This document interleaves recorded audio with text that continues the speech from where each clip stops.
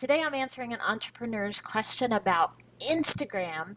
She says, I grew my Instagram account myself to nearly 87,000 followers, but I'm about to give up. What is up with Instagram?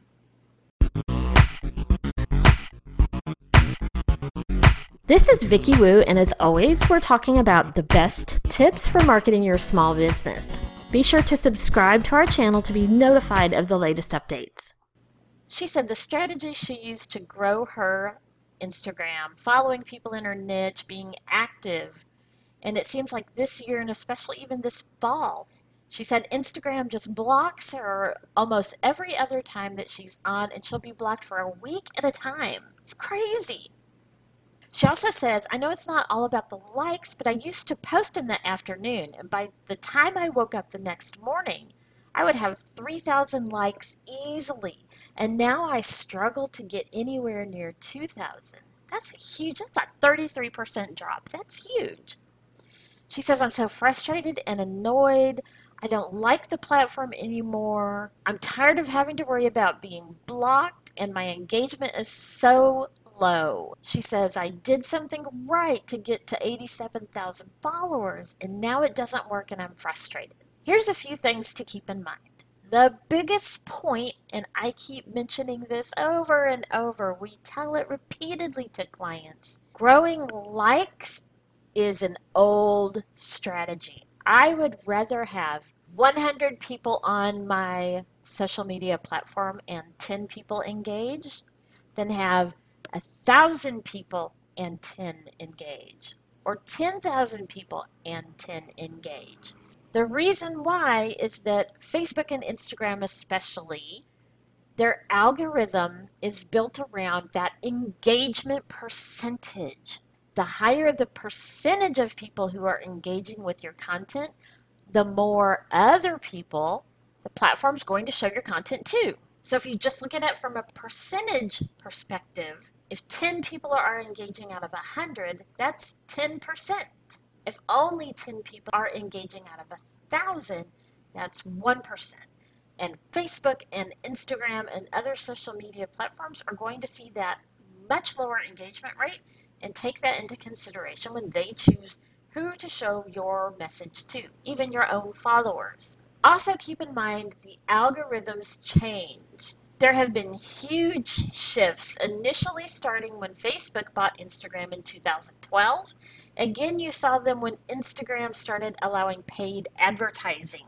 Even not considering those two huge major shifts, there are daily updates to the algorithm taking place. She said she used specific tactics to grow her Instagram to 87,000 followers. And it's very possible that the strategies used aren't the best practice anymore since the algorithm changes so regularly. She didn't share what strategies that she used, so I couldn't really comment directly on which ones may not be working as well anymore. But one thing I do know, used to you benefited if you had a lot of people, and so any strategy to gain those number of followers was good. As we mentioned now, engagement is more critical. It's very possible that out of those 87,000 followers, a majority of them are not people who would ever buy her product or service. That means they're kind of dead weight. They may never engage with her content. Heck, the people may not even be on Instagram. They may not have opened it in a year. They may not be there anymore. And that's why just trying to grow your number of people can actually backfire on you now. She didn't say exactly when she grew her following, how many years ago it was, but I know that it's much more important today to focus on having followers that are actually interested in what you post, interested in you and your business and your product or your service, and that are more likely to engage. And the biggest shift she may be able to make now is in what type of content she is sharing. Again, she didn't give me a lot of information about her business or about her Instagram account, so I couldn't get very specific. But if she knows that those followers she built is the right target audience, then what she wants to look at now is what type of content are they engaging with the most, and replicate that type of content. So that involves some digging down into, hopefully she's got a business Instagram account and can dig into some of the insights, see what type of posts people are liking, clicking on, responding to, commenting on, and make sure that that's the type of content that she continues to share going forward. And mix it up. Look back at, out of all the different types of content I've posted, is there still a gap? Something missing that I could post? When you look at your target audience and some of the Instagram accounts that they follow, is there a gap in services from some of those major competitors? If they're all talking about, for example, one of the services we provide is websites. Maybe they're all talking about content, which is great and it's an important part of websites. But maybe they're not talking so much about branding your website. So that may be somewhere I can share some content that is still very important to my target audience that the competitors are missing out on. Those were my recommendations to her.